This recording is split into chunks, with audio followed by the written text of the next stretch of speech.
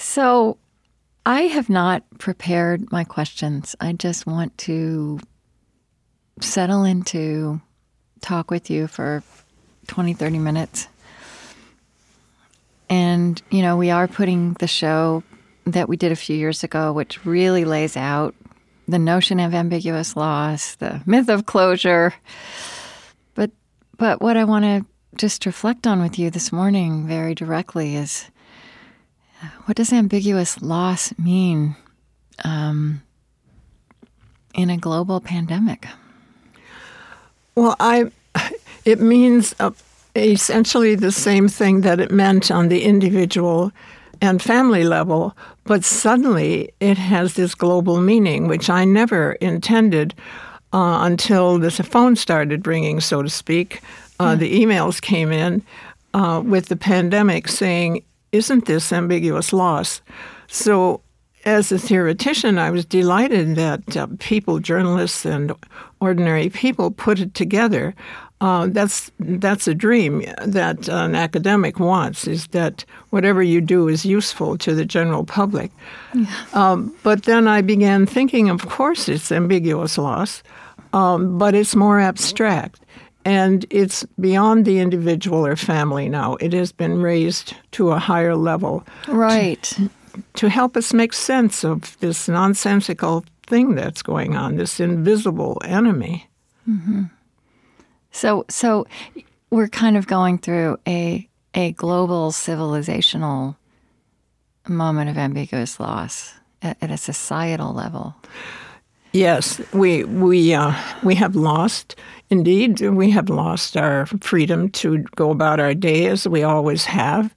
We have lost our freedom to visit with our loved ones or to have lunch with dear friends. And I must say again, because the school thing is coming up, the young people have lost not only a year, it may be 2 years of what they usually do, is go to school in the usual manner, make friends, socialize, learn.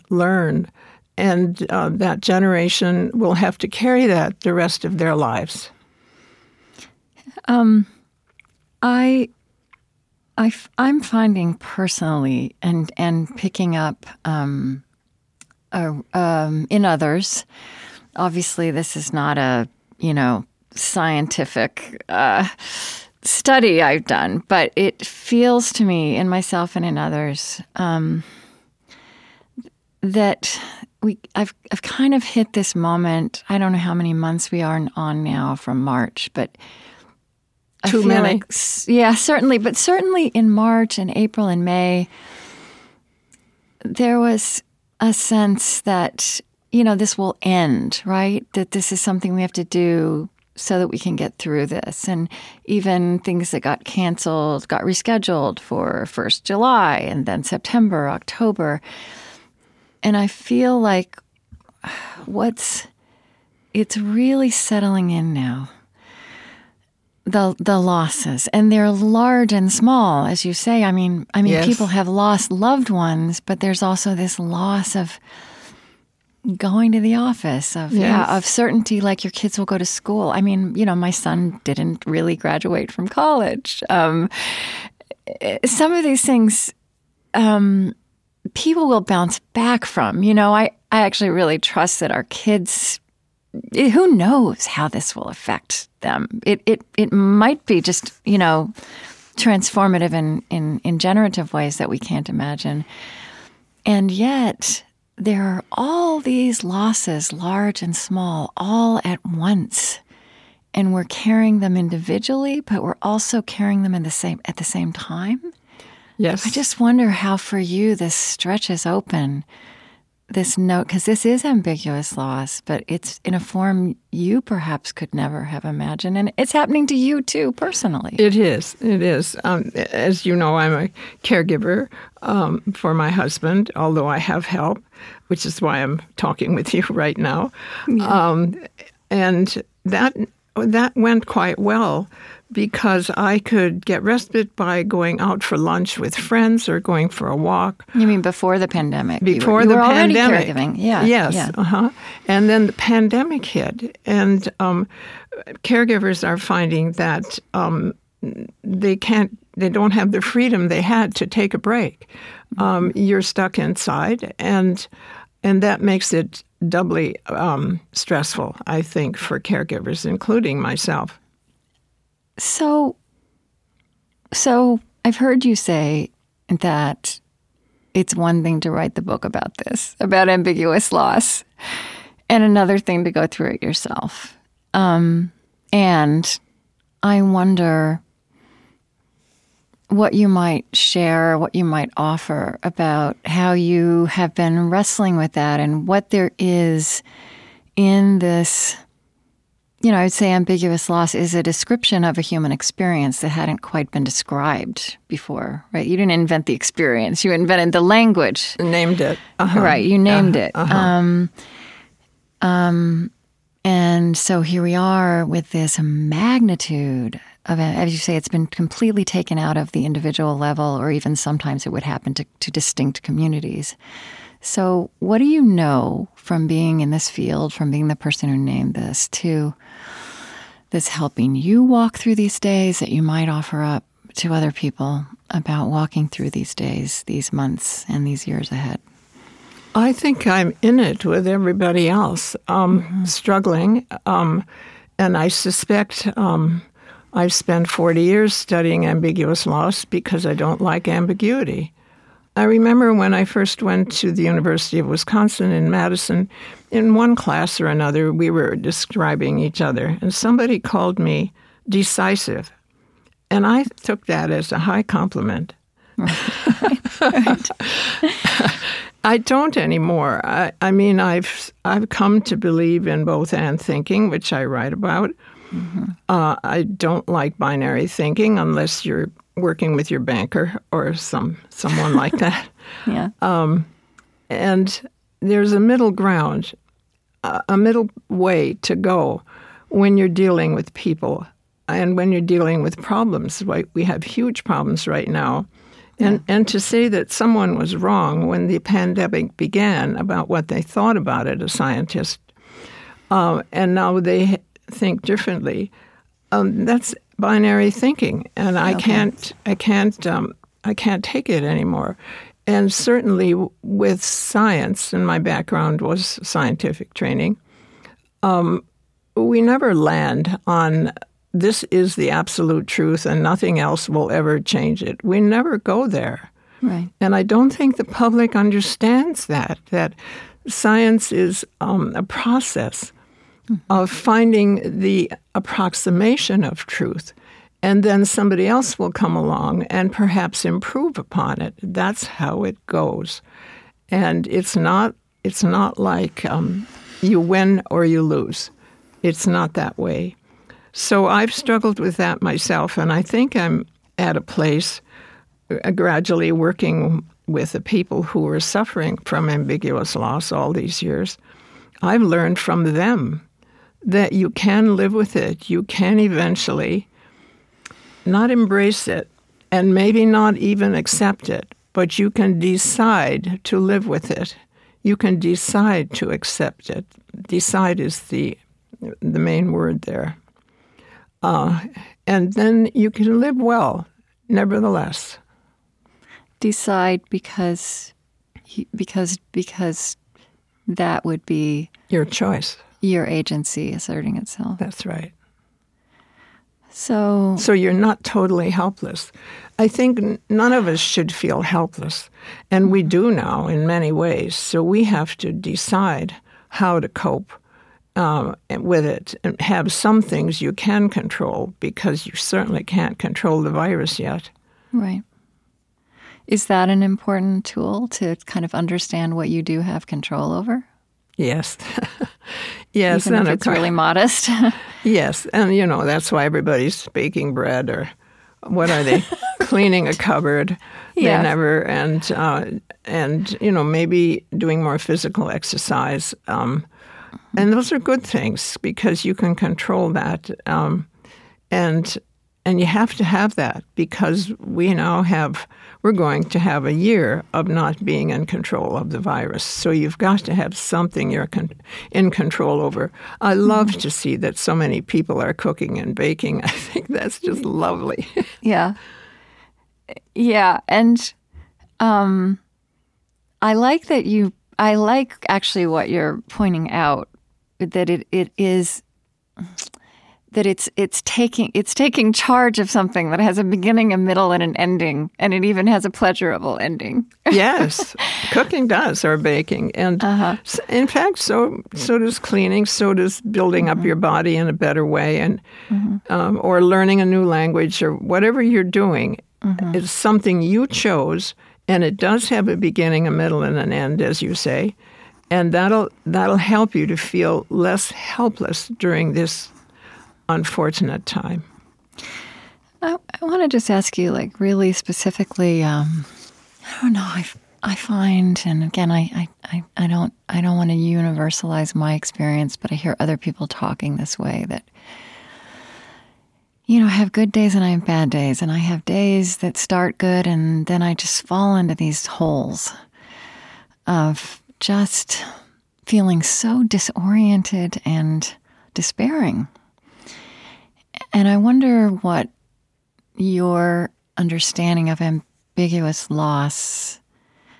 And I think one way for me to analyze those times also is just the feeling of so much, like I have nothing to hold on to, right? Which is an experience of loss, even if it's really ordinary things. Yes. How might I counsel myself in those waves? To be transparent, I would say I have exactly the same waves. And what I was telling myself the other day is I'm grieving. And you don't think you're grieving. In my case, fortunately, someone in my family did have COVID, but no one died.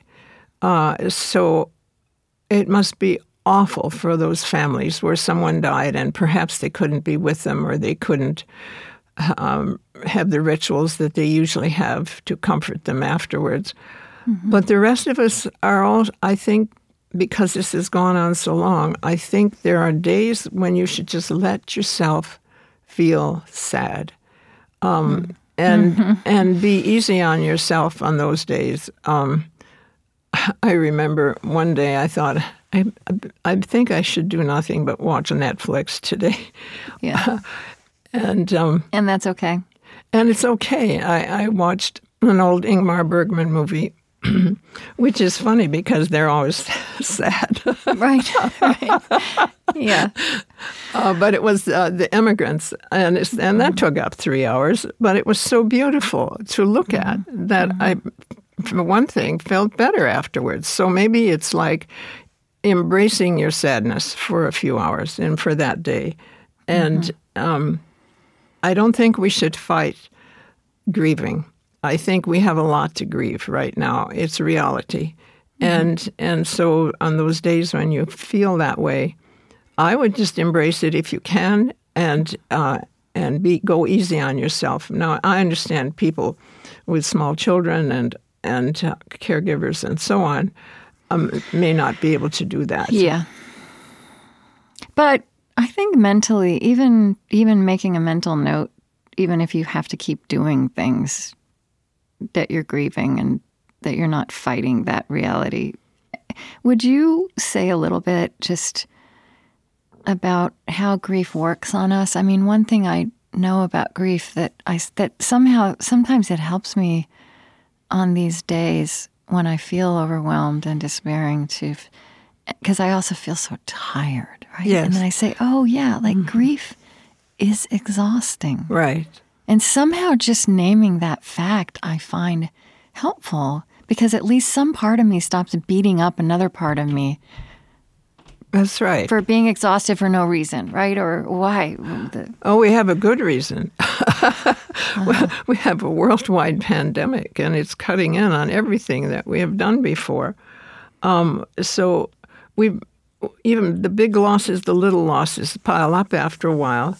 and you feel sad. Now, the most important thing to remember is that grief is normal if you've lost something. And I would wager that everyone could make a list of what they've lost during this pandemic. You know, the loss of whatever it is you did before.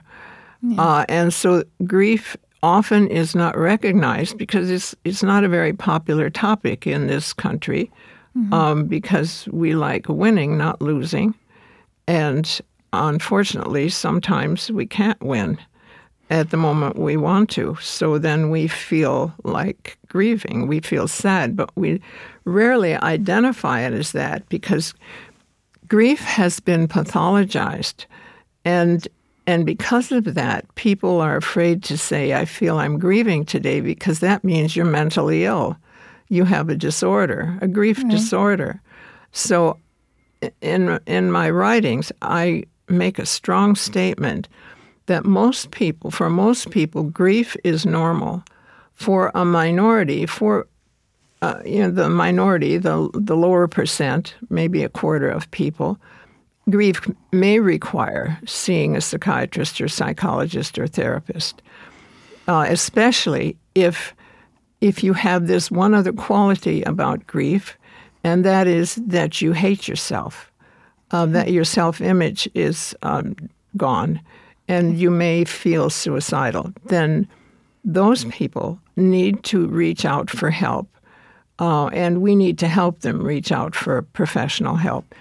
But the vast majority of people can cope with sadness by human companionship, by self-soothing, by exercise, and in ordinary times, I would say, seek out social connections. Yeah. And now we have to do that. Yeah, that's hard now. Virtually. That's part of what's hard now. That's very hard. That's taken away from us right now. And so we have to use the other coping mechanisms. But I think be easier on yourselves and normalize it. Know that grief, those feelings you described, are essentially normal. So just take the day off or do something easy on yourself. Treat yourself. I was so bad one day. I decided I need to have this hot water I'm now having instead of coffee for medical reasons.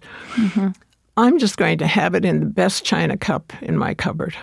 Right. I love that. It was so silly, but it made me feel better. Yeah. Yeah, I like that.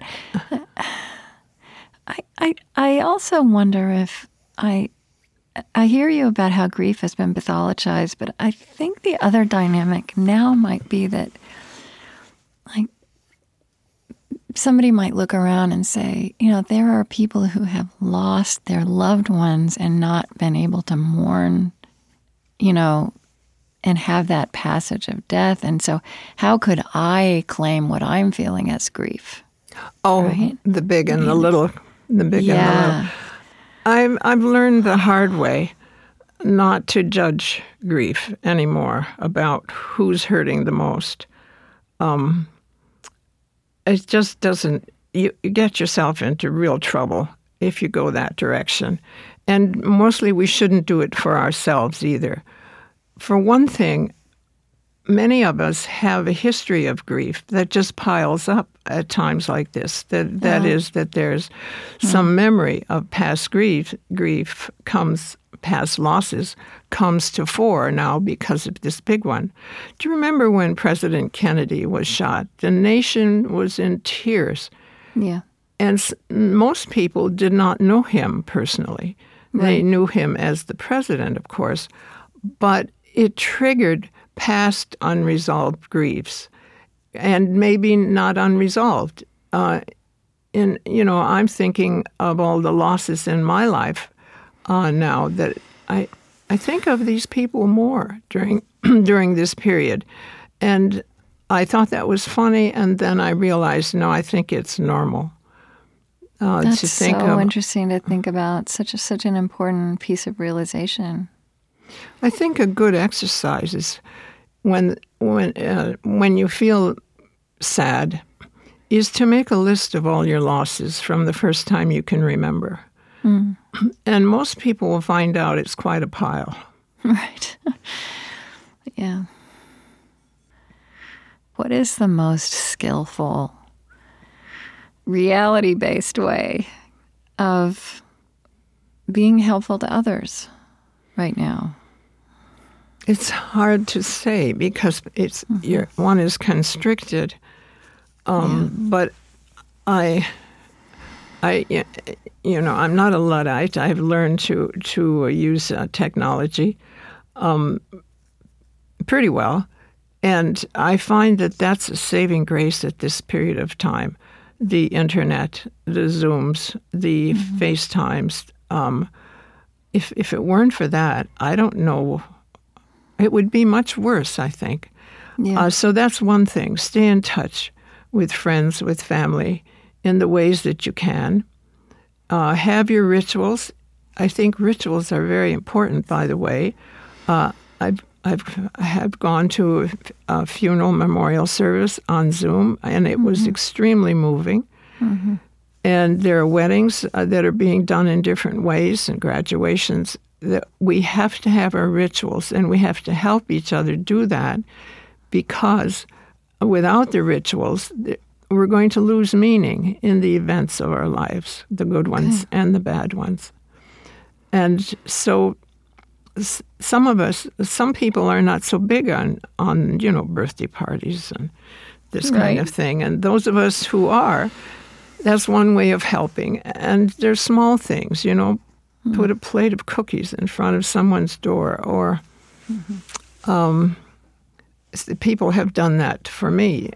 They go to the farmer's market because I can't, and so they put some carrots on my door. Right. Those are kindnesses that will help us get through all this. And I think we have to keep in touch with one another because we're social beings in ways that we can. Even if the forms feel inadequate and frustrating in their own way. I think that's what I hear you saying. Exactly. I mean, I want to, I have been for a long time completely frustrated with this thing Americans do, which is, how are you? How are you? As the first question. And it's not really a question. It's just like a verbal tick.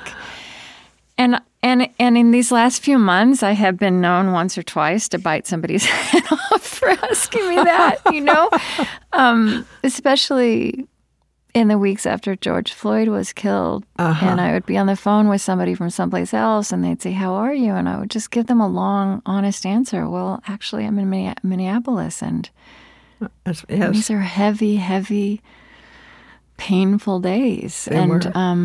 I don't know. I guess I want to ask you, I've been trying to find for myself, because I have that impulse too, right? It is the first thing that comes out of our mouth, and I'm trying to find another question that is more respectful of the moment. Like, how is your heart? And that doesn't always work. I don't know. Have you thought about this? What are some ways we could approach each other, even like because, how are you is a ritual of beginning a conversation, right? It's an empty ritual. Yes. Do you have a thought about this?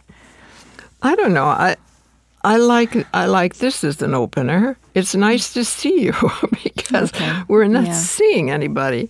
Yeah. Even if it's on Zoom or something, FaceTime, I say that. And of course I say, how are you? And with this, it's just a habit we all have. Yeah. And I think the question isn't so bad. What's makes it empty is people don't listen. They don't really want the answer.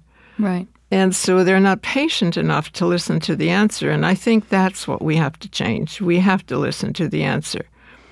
I asked that of a friend, and she wasn't well.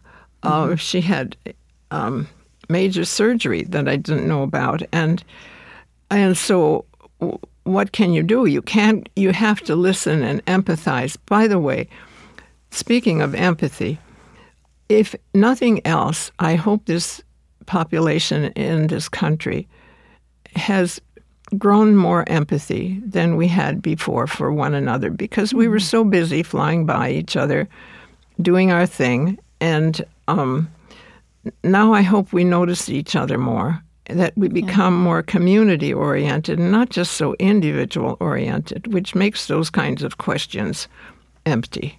Right. I like that. I also think if we're asking that question in a different spirit, then that will somehow find expression at a physical level, right? Like if I ask you, how are you? And I really mean it and I really want to hear the true answer, that itself starts to shift the...